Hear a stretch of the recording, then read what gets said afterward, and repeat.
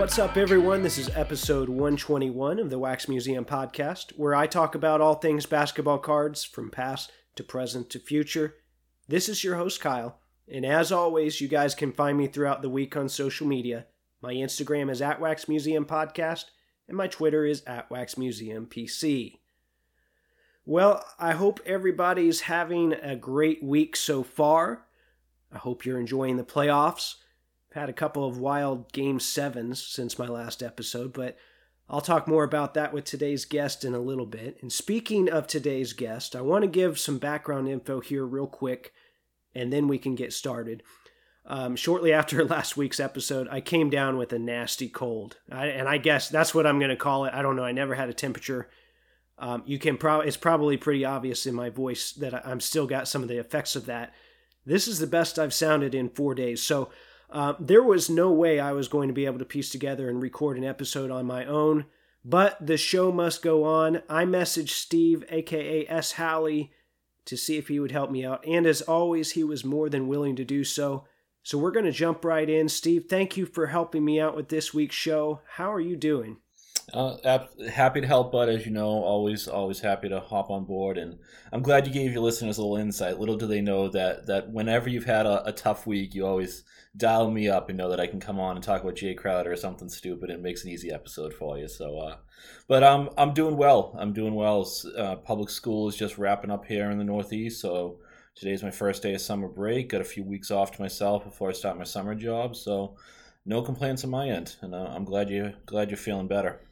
Well, thank you. Yeah, so there you have it. This guy, his first day on break, and he's spending it on the Wax Museum podcast. So kudos to you. Thank you very much.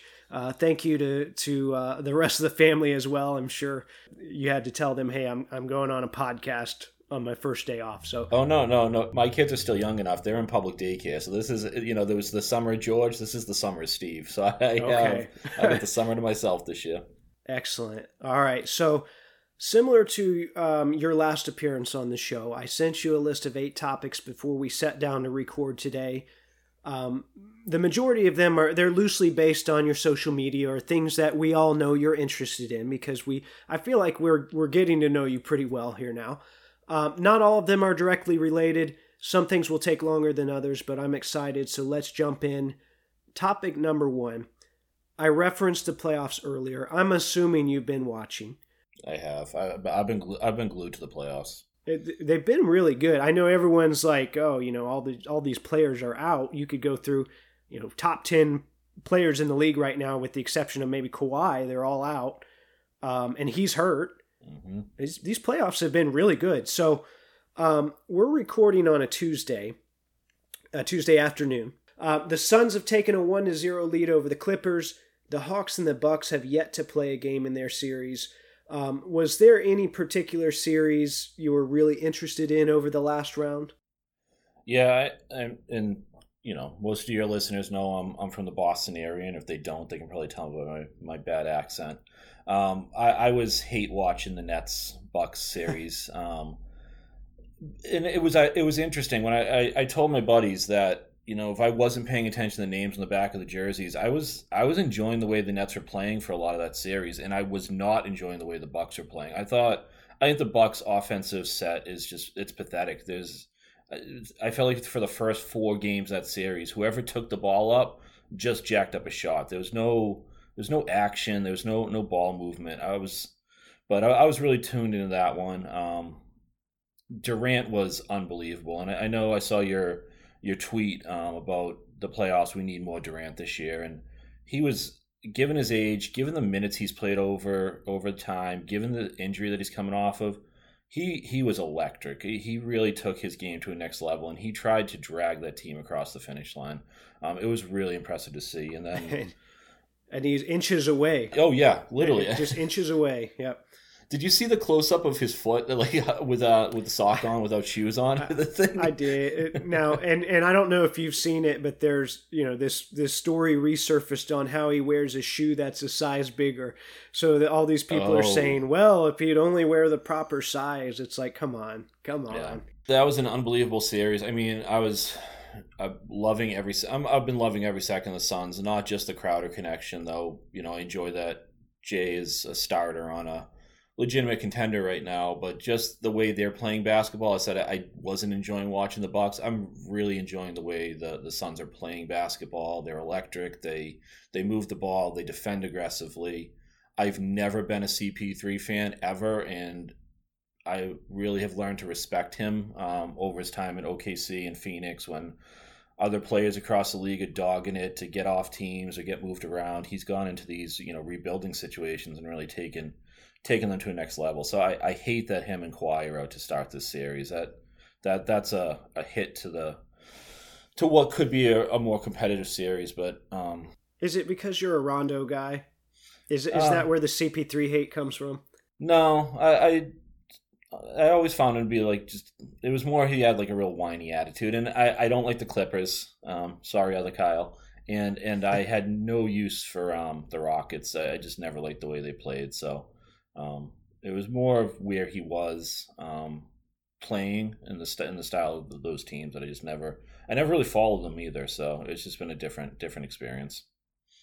All right. Well, you mentioned the Suns in there. That'll take us to our second point today. And you do own the Suns hoodie now, so you are kind of committed. So how many duplicate Crowder cards did you move after he was salsa dancing on LeBron? I should have pulled up my spreadsheet. I had them counted at one point. Yeah, I moved a ton of them. I had, so from that, some of your listeners asked you back, several months ago about that Crowder collection I bought out, and we talked about it on an episode. I mentioned on that episode that the collection wasn't as diverse as I had hoped. It was a lot of bulk stuff. I think there was, for instance, the out of 25 NTRPA, I think there was 6 of them out of the 25, and the Immaculate RPAs out of 75, there was probably 12 of them. So I eventually, I've moved all that stuff. All those RPAs are gone. Stuff has definitely been selling. For the most part, it looks like, and I would do this, and I'm sure, Kyle, you've probably done this with some of the teams you like with the Pacers, is they get a role player that you really enjoy watching, and you maybe go and scoop up, a rookie or, rookie card or something of his. So a lot of the stuff moved, we're talking $5, $10 cards, not high value. Some of the nicer RPAs did move. And for the most part, it seems like collectors have been grabbing like a cheap auto of his just to have. Definitely a few ComC flippers have picked some stuff and put it at a higher price, and that's their prerogative. I'm not sure it's going to move for what they want it to, but you never know with the hype of the playoffs. One big shot and all of a sudden people could FOMO buy something. So, but yeah, the stuff moved really well, and it was good to clear out that inventory. Probably in total, 45 to 50 Crowder cards since the start of the playoffs. Wow. Yeah. And here we are, and I might have even said this on the last episode. I'm still just stunned that, we're not going to say the market crashed or anything like that. I don't know where the market is, relative to where it's going. Obviously, things are down a little bit, though. We are in a dip. I think that's fair to say. And here you are making money off of a Jay Crowder collection that, by all means, I know you're a collector, but by all means, not a good financial decision. Oh no, I said that on your show. I said it was financially a horrible decision. But now you said that really it hasn't been, or at least from what I understand, it hasn't been. I've lucked out. You've lucked out. So once again, and you brought this up to me the other day, just like our theme song for last year was Weird Al's "Everything You Know Is Wrong." I guess it's a 2-year theme for right now. All right. Any other additions to the Crowder collection before we move off of Crowder? Nothing that I haven't posted on. So, I guess one thing I do have my 30th copy of the NTRPA out of 99 coming from Asia. That'll take several months to get here, but my buddy Kenny over in New Zealand helped me secure that one. So another addition to that hoard. Now you did pick up was a Prism Black Gold from this year. There was something on that puzzled me too. And I think you pointed it out. I wouldn't have even noticed it, but it said he's in a Heat uniform, and it said traded to Heat on, and I think it gave the date. I've never seen a card that had that on it when he's already in that uniform. I don't, what's up with that? Your guess is as good as mine. We went back and forth with that heat collector. You're absolutely right. For people that maybe haven't picked up on those details, when a player switches teams, so in the off season and they don't have an updated photo, for instance, when he went from Utah to Memphis, it might say traded to Memphis on, but it might be a Utah picture. Panini's always done that, especially in their lower end sets, the Donruss, the Hoops. I have to just imagine that they were just cranking stuff out, and whoever was putting the design features together just maybe wasn't as experienced, or they missed it. I think it's just a mistake in how they designed it. I don't think it actually should apply, or they should have called it a Phoenix Suns card. It's just, the whole thing's a mess. It should say signed with the Phoenix Suns November 2020, whatever, and then show the Phoenix Suns and then a Heat picture. That's how they use that language. Instead, it's just there randomly and doesn't need to be there. So I think it's just a mistake in the way they designed the cards. Yeah, and I don't. I'll have to go through. I haven't seen much Prism because, quite frankly, I haven't found any. I'll have to go through. I'm curious to see if any other players have that, or if that's something that's unique to your guy. Who knows? All right, so that's your secondary team. And last week I talked about how any team could win right now. Any team that's competitive, if they have the right combination of talent and luck. Well, your Celtics didn't have the luck. I think they have some of the talent, maybe not quite all the pieces. My team definitely didn't have either. But your Celtics did pull off a big trade to maybe acquire some of those pieces. In fact, it was Brad Stevens' first trade in a front office role. Yep.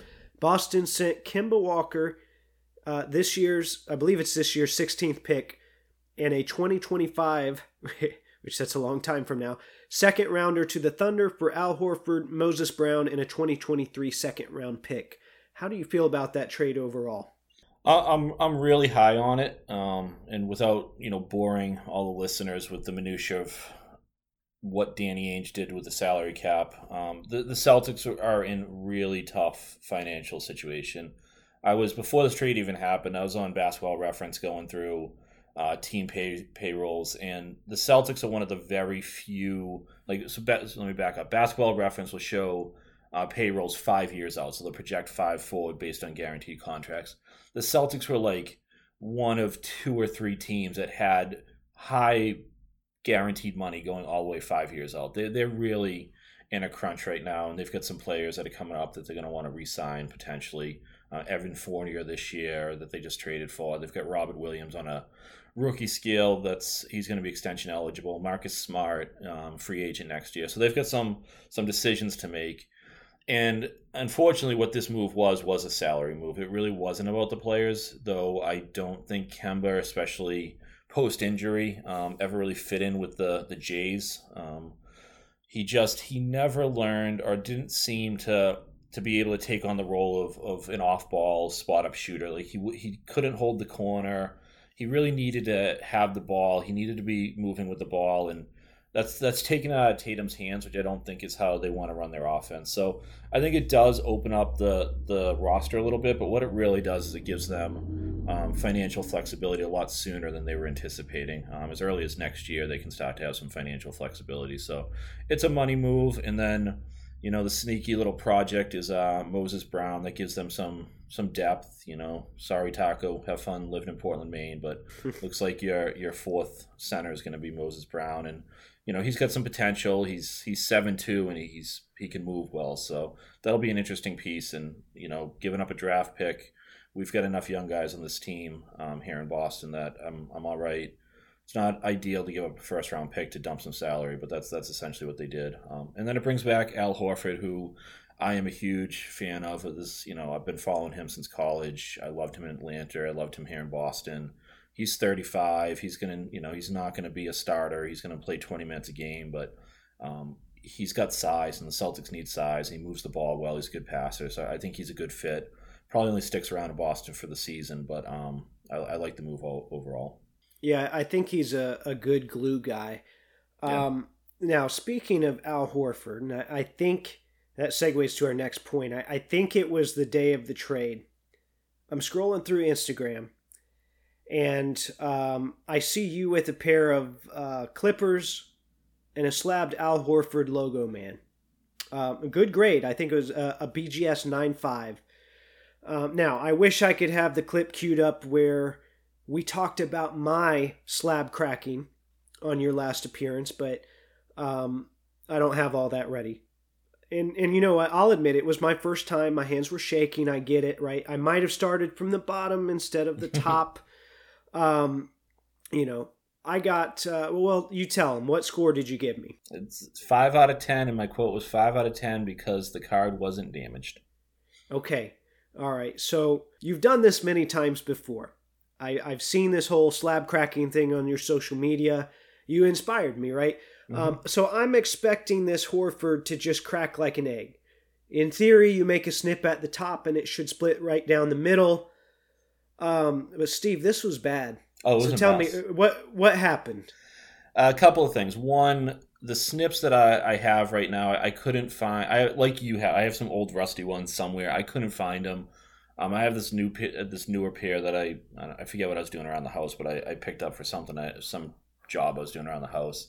It's not, they don't really open wide enough for the real thick patch cards, the 130. So it's not the ideal tool. I think I made a joke on one of my Instagram posts, like my tool is a little undersized. It's definitely not the right set of snips for a 130, 180 point card. The other thing is, and the serious side of it is, BGS on the really thick cards, and I just wasn't thinking. When they put the slip in there, they actually put it on a brick of acrylic so that the slip is pressed up against the top of the slab, right? So picture if they didn't, it would be way down at the bottom, and if you've got a slab that's a half-inch thick, it would look weird. So they put a big chunk of acrylic in there. They taped the slip to that, and then that way it's right at the front of the slab. I forgot about that, so when I clipped the top, I hit that, so my clips didn't go all the way through. I forgot it was there.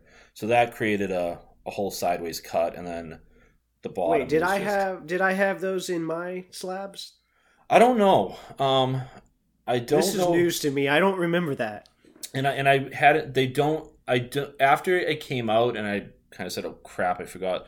I don't recall them being in all of them. I don't think they were in my. Because I also did the every player, every game. That was a BGS 9, my Pierce. And I had no issues with that. I don't remember the little brick of acrylic. So it must be something that they've been doing more recently. But I have, this wasn't the first time I'd seen it. I have seen it before, but I haven't seen it every time. But yeah, that definitely made for, that first cut was a mess because I hit that thing and it wouldn't, so it stopped it from shattering all the way through. So yeah, I gave myself a 5 out of 10. It was a mess. It looks a lot worse on video than it was. It was, cleaner in person, but it was a mess. I gotta get some new some new clips. Okay, so the follow-up question then is, did the card sustain any damage after the botched operation? Nope. That's why I got the 5. 5 out of 10. Well, the card was safe. Well, my scale is a little different. I am going to say, because you forgot about the acrylic and had seen it before and hit it on your first strike, I'm going to give you a 4 out of 10. That's fair. All right, 4 out of 10. So, okay, so if any of you want to buy a slabbed card so you can practice on your own, you can do so and support this show in the process. As you guys know, there are costs that go into producing a podcast. One of my goals is to always keep the show itself free. As a result, I've signed up for affiliate programs with eBay and Fanatics. If you'd like to help support the show in this way, go to www.waxmuseumpodcast.com and click either the Fanatics link or the eBay logo at the top. Shop as planned, and the Wax Museum Podcast gets a small commission in the process. It's a win-win. Once again, that's www.waxmuseumpodcast.com. Hey everyone, this is Steve, Kyle's unofficial co-host, and you're listening to the Wax Museum Podcast. All right. Yeah, I think it's safe to say you've been on, is this 6 or 7 times? If we count the... if you count Mailer, what do you, user mailbag? Listener forum, yeah. I did, yeah, I was definitely on, that's right, you did that forum one where you had like 4 of us to have discussions, and yeah. So a couple, but let's take a second to recognize what's going on in the world. This is the first time that I've been on with you, buddy, that we can probably say we're out of the pandemic. This is the first time in Massachusetts that it's been open every time I've been on. So I think that's monumental. This is our first, and ironically, you're sick, so go figure. I know. Regardless of your position on masks, I didn't get sick this past year in the classroom, which is a big deal for me. So now I'm not wearing it and I got sick immediately. So, but I'll leave it at that. I'm not going to make that's not meant to be a political statement or anything like that. Okay. So on last week's episode, I talked about a card show that I set up at, which was also my first one without a mask. And that was kind of a weird feeling. It's part of getting used to things. Shows are opening back up nationwide. Of course, they've been here in Florida since July. Now, you went to a card show this weekend. I did. So if you don't mind, tell me a little bit about that experience and what all it entailed. Sure. So it was, as far as, the second card show in the area since the pandemic. The first one being a large one that was in Boston. This is a smaller monthly card show. For any listeners in the New England area, it used to be known as the Mansfield Show, because it was in Mansfield, Mass. That they relocated it. And it was actually the first show that I've been to, even though I've been, quote unquote, back in the hobby for a decade now, the first card show that I've been to as an adult. So it was on Father's Day, so it was Sunday. My 4-year-old daughter heard me talking about it with my wife, just, basically it was Father's Day. I'm a dad. I had carte blanche to do whatever I wanted, so I knew I was going to go to the card show. But she wanted to come along, so I ended up going with my daughter, which, I had a ton of fun. Not what I'm about to say has nothing to do. I would not change it, but it didn't make it ideal for being at the card show. As far as her tolerance for me sitting there flipping through dollar boxes. But it was the show was in a new location. Again, I hadn't been to the previous one, but this location was tight. It was probably, I'd say, 60 tables. Good variety of the 4 major sports here in New England, where it's a pretty heavy hockey community as well. So the 4 major sports were well represented. Solid diversity of cards. It wasn't a lot. There were definitely tables where you could look at a dealer and say, you absolutely did nothing but open retail products last year and get them slabbed, and that's your display. But that was few and far between. There was high-end dealers. There were vintage dealers. There were sports-specific dealers. So there was a couple like hockey-only tables. But it was a tight setup. It was, if you had a person looking at each table, so the center rows, those tables on each side, you couldn't walk by. And that made it tough to get a spot at a table to go through some cards, because you couldn't really wait for the guys to finish up, because you were completely blocking the aisle. So I ended up walking. I was there for 90 minutes, maybe closer to 2 hours. Hit up, did a perimeter walk, then walked down each row just to kind of get a sense of what style, what each table's looking at. Then I went through and kind of talked to a few dealers and made my way through the show by going back through the route, 3 or 4 times and stopping at the different tables that looked intriguing to me. I will say, and for listeners out there, you've talked about it on Back to the Future with Chad. The tables that had cards priced, even if they were priced high, like maybe they haven't repriced them with all the changes recently, were 10 times more inviting to stop by than the ones that weren't. And the ones where there were no prices, I felt like, okay, I'm going to have to get in, ask a price, and then see, I got turned off, I guess is what I was saying. So for example, there was one table where nothing was priced. My daughter watches most of the Celtics games with me. She has very good taste. She wanted player 0 or player 7, which would be Jaylen Brown and Jason Tatum. She wasn't interested in, Robert Williams or anybody. And she picked out that number 7 every time she saw it. And there was an immaculate napkin patch, whatever, probably a $5 card. So I was going to get it for her if I got something else from the guy. I picked up a card that I knew the value on. And this is how I had to price some of this. I knew the value of this card.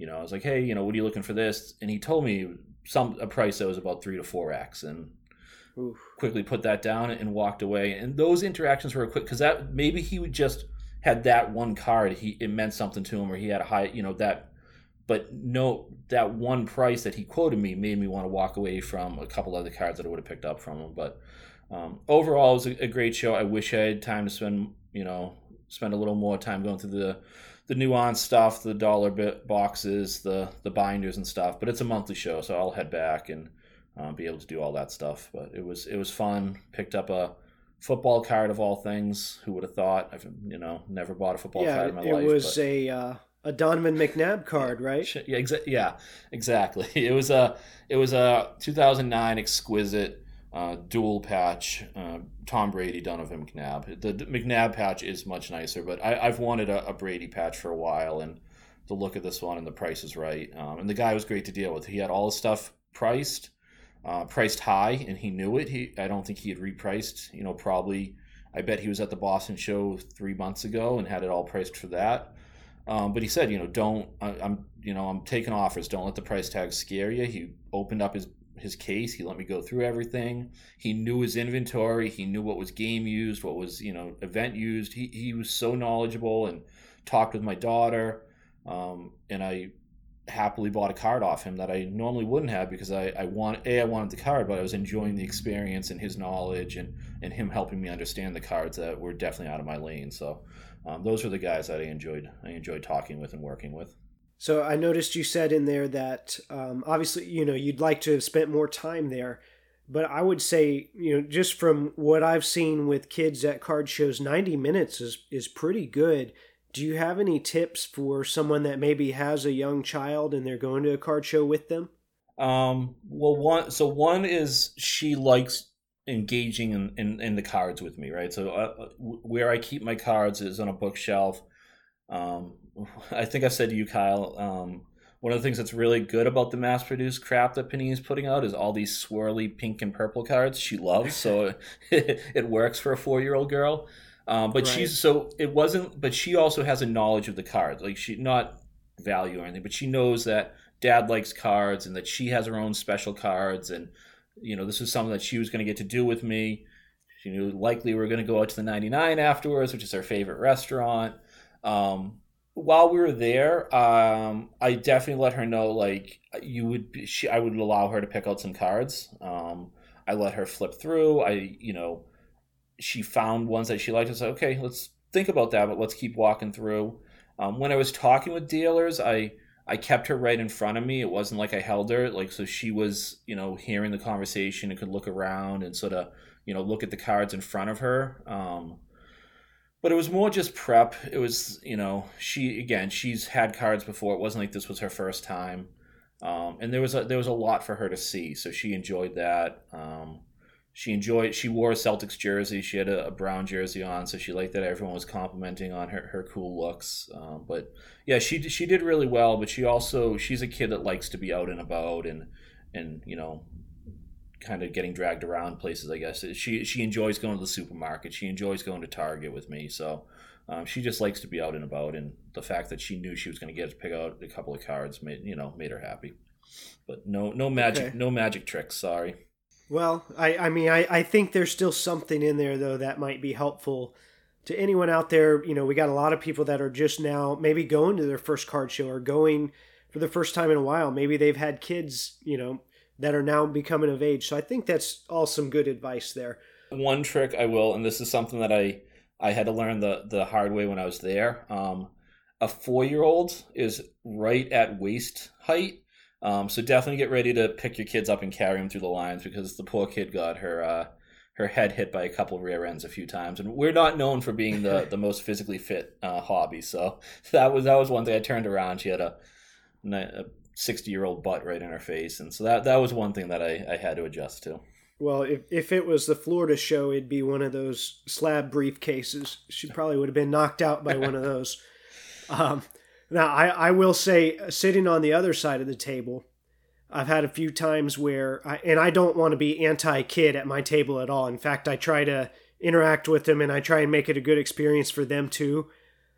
But man, there's sometimes where the parents are not keeping the kid in front of them, and they're like, they know like the most expensive cards to grab, even if they don't know how to read the prices. And it's just like, This kid finds my LeBron book at the last show, and he's like furiously flipping through the pages, and I'm just like sweating, because I do not want to yell at a kid, and I wasn't close to it. I mean, trust me, I deal with 12-year-olds like right.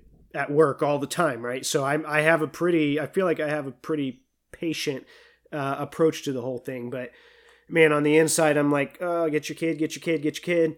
But so please listen to those tips. Everyone will appreciate that. Everyone at the show, make the ecosystem good. Yeah, I think it's just prep your kid, right? Let them know where you're going. Like I did, I guess now that I think, we talked that she knew it was a card show. She knew we had a few days on the way there. I told her there'd be a lot of people, it would be busy, so just give them a heads up about what to expect and they should have a great time. All right, so in addition to your Crowder pickups and your Donovan McNabb patch, you've shared a few other recent cards on your Instagram, and maybe some, I don't know, maybe some with me that you haven't shared on your Instagram. I can't keep track. Why don't you choose 3 of those cards that you've got recently? Tell me about them and discuss your rationale for picking those up. Cool. So I'll start, as we talked about earlier, ironically, I cracked a slab, and now 2 of the cards I'm going to share with you are slabbed cards that aren't going to get cracked, and one that I bought specifically because it was slabbed. So these all came in yesterday. So it happens to be 3 that I got in yesterday. So I think it's good timing. One is, I talked last time I was on with you. We both talked about our chase for the 1957 top set. So I got a card in for that set. It's a player named Dick Ricketts from the Cincinnati Royals. It's a PSA 6, so it puts me at, I think, 29 out of 80 for the set chase. And little interesting tidbit about Mr. Ricketts is he's one of only 13 players to play in both the NBA and Major League Baseball. He pitched alongside Bob Gibson for the Cardinals. So I thought that was a really cool piece of trivia there. And that's what, I don't know if you've been doing this, Cal, but looking up the lesser known players and just seeing like, who were they? What were they about? And I've really enjoyed that aspect of that set chase. So. Yeah, I'm trying to as I get them. Now that I think about it, because I was working on the 68 Topps baseball set signed, and I'm at like 200 out of 600, 598 to be exact. But all the lower ranking players, I think he might be in that set, and that didn't even like cross my mind. Like I didn't even know that. But now that you say that, like I think I have some cards of him. I'm gonna go look after this. Maybe his I was on Wikipedia yesterday when I got the card in. I don't think he would be. I feel like I read that his Major League Baseball career was longer, but I think it still ended in the mid 60s, like 63, 64.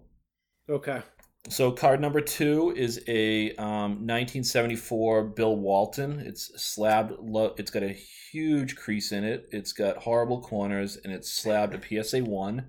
Story behind this one is I've got a Celtics Hall of Fame rookie set, chase bait. I don't even know how to say it. Chase, I guess, where I try to get rookie cards of every Hall of Famer that has worn green at some point. It started with obviously the legendary Celtics, and then it spun off to everyone from Gary Payton and Shaquille O'Neal and Dominique Wilkins. They're all graded because I prefer my vintage graded. And with the exception of Bill Walton, I've got in a binder, I've got the complete 1974 top set, and I don't like pulling cards out of a set and putting them in a different, like I like everything together. So I just wanted a slabbed Walton to put in my Hall of Fame rookie box just as a placeholder. This was popped up on eBay the other day, so for $20 I bought a PSA 1 literally just to have a second copy to keep, because that, I guess, those card OCD moments hit every now and then. So I thought that was a pretty cool pickup. And if we're going to do graded cards, we all need at least one PSA 1 or SGC authentic in our collection, right? Had I seen that, I would have grabbed that. So that's a good catch. And what's funny about that is that probably is a low pop, because the 74s weren't really like, you don't see really bad beat up copies all that often. Not to that extent. I mean, you'll see some 4s and 5s, but a 1 for a 74. By that point, people were kind of figuring out how to store cards, and they were standard size. So don't see too many of those around. I'm jealous of that one. Well, if I ever get rid of it, I'll send it down to Florida. All right. And then the final card, and this is something that you're definitely a lot more knowledgeable than I am, but it's actually it's a unbranded card. It's a Leaf card. It's 2019, I believe. It's a white jersey, red patch. It's a letter R from Paul Pierce's Clippers jersey. So it's the entire letter R. It's a nameplate card. And I honestly, I don't know if they don't scan well. I don't know if you've seen this, Kyle. On eBay, I felt the few that I've seen from the set, I thought it had a brown border, but when I got it in hand, it's a dark blue border with a beautiful use of gold hollow foil around the edge. I think it's a great looking card. It's much better looking than I thought it was going to be. Interestingly, it's numbered 2 out of 6 when the R in his name is definitely not the second letter, so I'm not sure about that. Yeah, they screwed up. The numbering screwed up on all of them. I say this about the Panini a lot. The little details can just go so far to make some cards perfect. But I would put, for $70, I got an entire letter from a jersey. I think it was you I said too. Panini doesn't have any. They do in Lux, and there's a couple of them. Even some of his immaculate Clippers cards are Celtics patches. So there's not really a good option for a Clippers Pierce patch card. So a nameplate is perfect, and it fills a gap in my collection for sure to recognize that part of his career. And it's honestly, I would say it's one of the nice looking nameplate designs that have come out. It's better than the 0405 Topps nameplate with that basketball background, let's say. Yeah, and in this case, the patch is what the focus should be on, and they didn't put that cheesy jersey mock-up that Leaf does on a lot of stuff. So out of all of their cards, those nameplates are definitely my favorite. And the 2019 set, the design looks way better than the 2020 set, in my opinion. Okay, so let's go to this is our next to last topic here. I know you said some of those at least came from eBay. So if for some reason, let's say on that Bill Walton, if for some reason you get buyer's remorse and you don't send it to Florida, well, used to be you could just say, well, item was not as described. Not that you would do that, but there are some horrible people out there that would do stuff like that. eBay just changed a policy that's going to make it at least a little bit harder for you to send stuff back when you have buyer's remorse. On Monday, I got an email from eBay, and I posted it on my Instagram, but I'll cover the highlights here real quick. They said, effective July 29th, we're updating our money-back guarantee policy for trading cards by changing the time frame for buyers requesting a return when the item doesn't match the listing. So now it says if the seller doesn't offer returns, you must request a return no later than 3 calendar days after delivery, instead of 30 days, to return an item when it doesn't match the listing. If the seller offers returns, you must request a return within the seller's window as stated in the listing. What do you think about this move? There's nothing... I don't think there's any negative to it. I'm not sure it's a huge game changer because I think we'll still see some unpaid items and such, but to know as a seller to know that I can sell an item and it can't be flipped, right? And that's what this is getting at. If I were to sell, great example, if I were to sell a Jaylen Brown card back during the season when he's coming off the All-Star game, and then by the end of the season, a month or two later, he's out with, the surgery that he's getting. Now that card's decreased in value. There are people out there that will then try to initiate, 60 days later, I just realized that this card isn't what it was described to be. So what eBay is doing is trying to get rid of those, and that should instill a little more confidence in the selling aspect of it. And I do know that it's not the fees that people have issues with eBay. It's more the confidence in the fact that you can basically, as someone making a purchase, can get away with all kinds of shady activities. So they do need to instill some confidence in their sellers, and I think this is the first move in that. And I hope they continue to make progress in this area. I think the one thing that they really need to start pushing on, in addition to this, is making those non-payment strikes something that actually matters. Like, let's kick people off eBay if they keep buying stuff and not paying for it. But this is a great move in the right direction where you can't try to flip a card or send it off to grading and not get the grade you want and then return it. And that's unfortunately what people have been doing over the years. Yeah, I think it's a step in the right direction, and people are always going to find loopholes. People are always going to do shady things. I guess my fear here is maybe they could still file a claim with PayPal, or you might have people that will just damage cards to send them back, not as described, and now all of a sudden there's a crease. Which I'm hoping, definitely don't want people to do that, but I could see that happening. But otherwise, I think it's a move in the right direction. Okay, last thing here. I know you're an avid listener of the Pack to the Future podcast. By the way, if you guys haven't checked them out, make sure you do that. On the most recent episode, Chad had to go to card court for a number of reasons. We won't go into all of those here. But he went to a show without the other host, and there were some things that happened. Now, shortly after this, his hometown Jazz blew a 25-point lead and were eliminated from the playoffs. Do you believe in karma?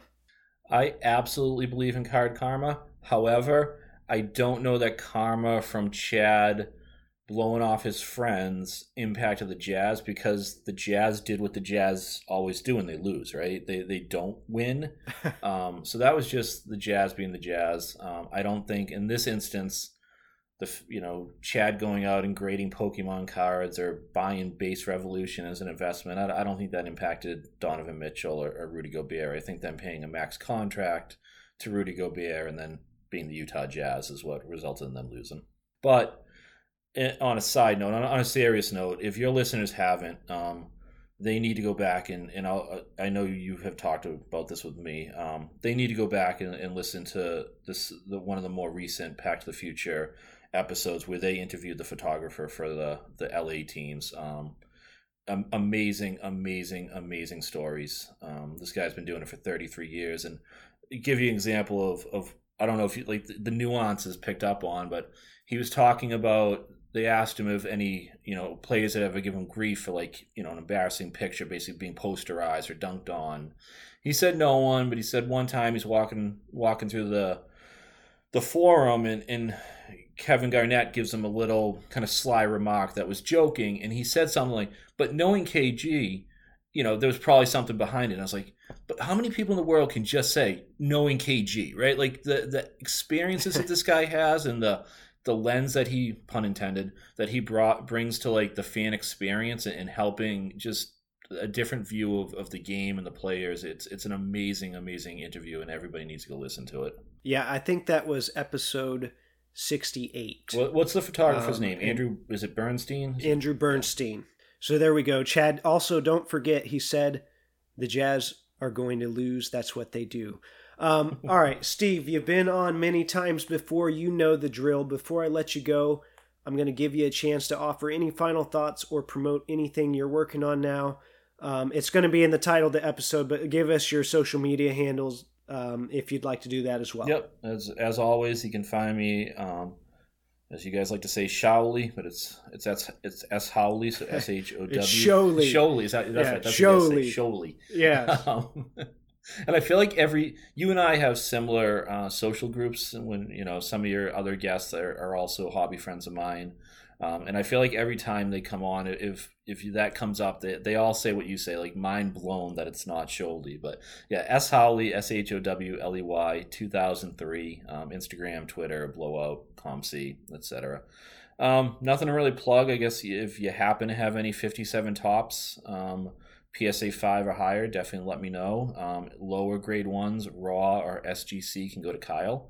But other than that... Yes, and he's not joking. No. Wait till you see a lot I have coming in. Yeah, is that the one with the handwriting on it? Yes, lots of handwriting. But yeah, nothing to plug. Just feel free to reach out. I love doing this because I always get a couple of new followers and people that come through with some questions and stuff, and like I assume everyone that listens to this podcast like to geek out on the hobby talk every now and then. So definitely reach out with any questions, and let's hope everyone's doing well. All right, well there you have it. I want to extend a big thanks to Steve for taking time to come on the show.